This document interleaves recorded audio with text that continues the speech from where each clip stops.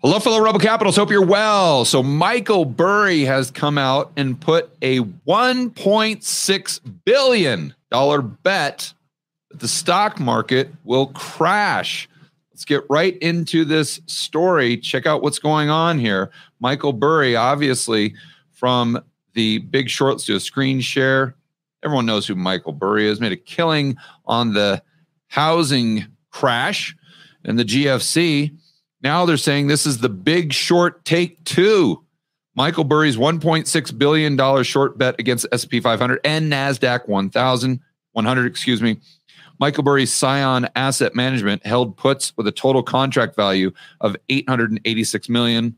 And that was S&P, and then $739 million against the NASDAQ. Now, there is quite a bit of nuance here. So it's not like he's taking out $1.6 billion out of his pocket and just shorting the S&P 500 or the NASDAQ. Now, what he's doing is he's buying puts.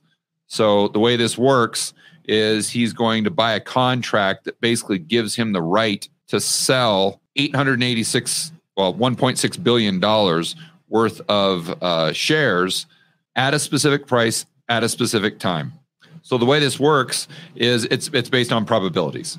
So let's just say that you have a date selected for January 1st, 2024. And let's just assume for a moment that the share price of the QQQ is $1. Okay. Or that's what your strike price is. Let's say right now it's at $1.50 and you think it's going to go down. So your strike price, $1, and that's January 1st.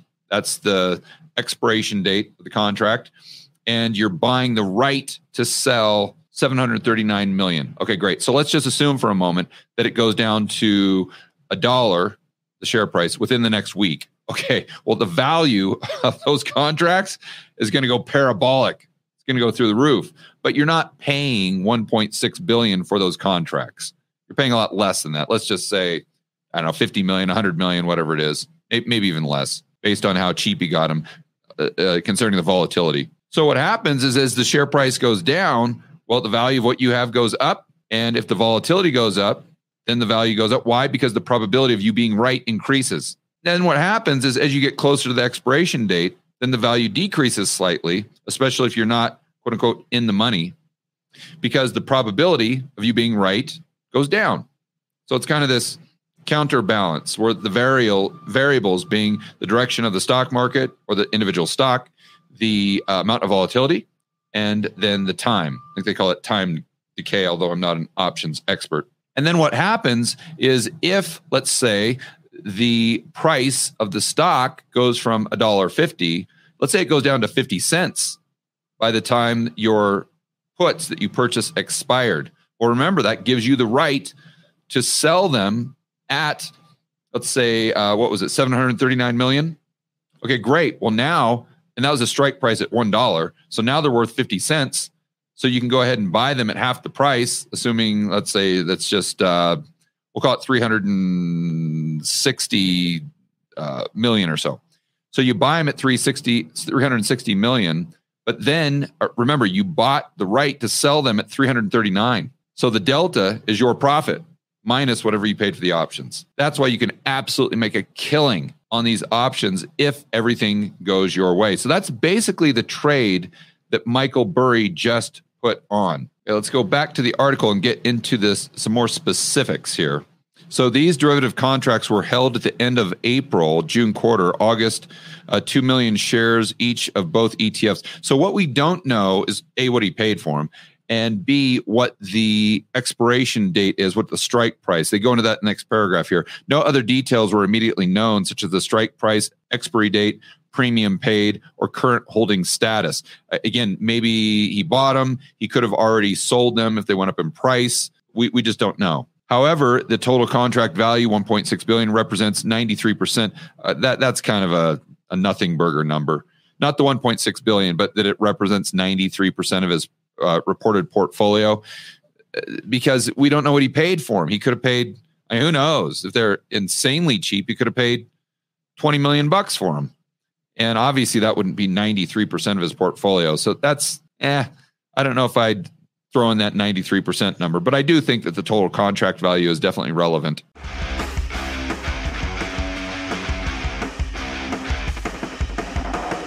Hey guys, I want to remind you to check out Rebel Capitalist Pro. This is the incredible online investment forum that I have with investment experts Lynn Alden and Chris McIntosh. It includes professionals such as Patrick Ceresna from Macro Voices. He specializes in options. Tony Greer, commodity trading. Jason Hartman, real estate. And Brent Johnson with macro economics. If you want to build wealth and thrive in this world of out-of-control central banks and big governments, Rebel Capitalist Pro is the resource you need. So check it out today at georgegammon.com/pro. That's georgegammon.com/pro. We'll see you inside with the fellow Rebel capitalists that are taking their investing to the next level.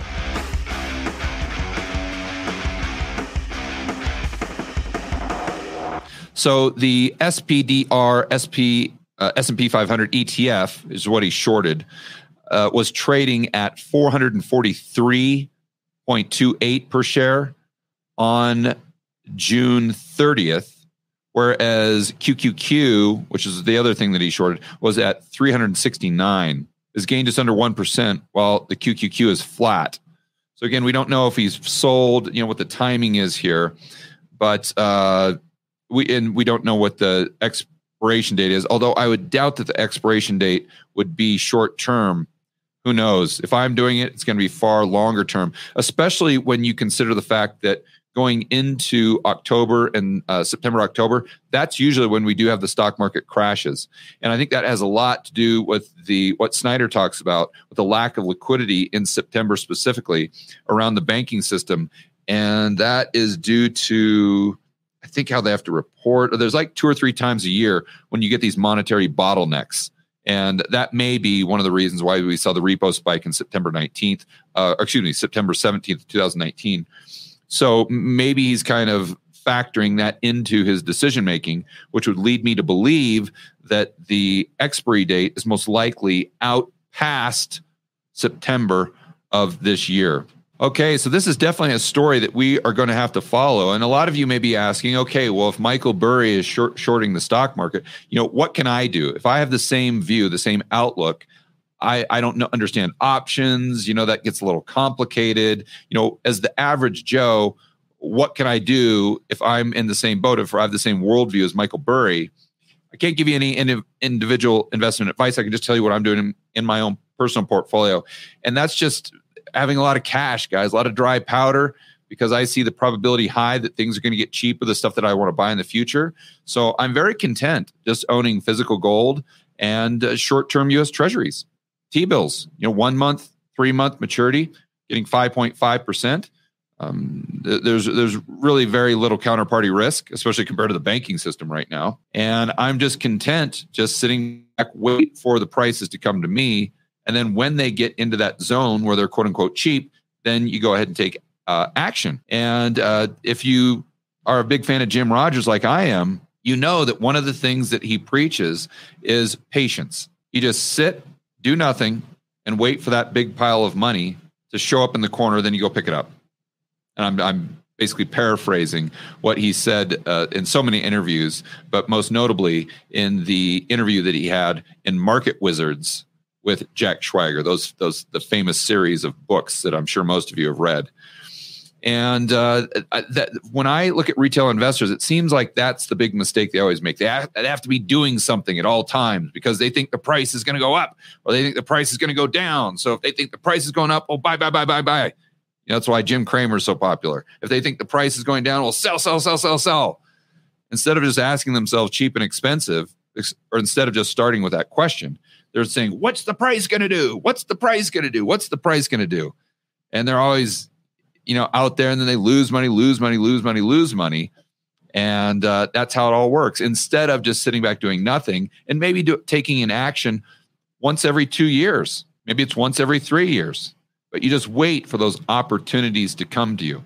And I think now is you're getting paid to wait 5.5%. So that's what I'm doing in my own personal portfolio.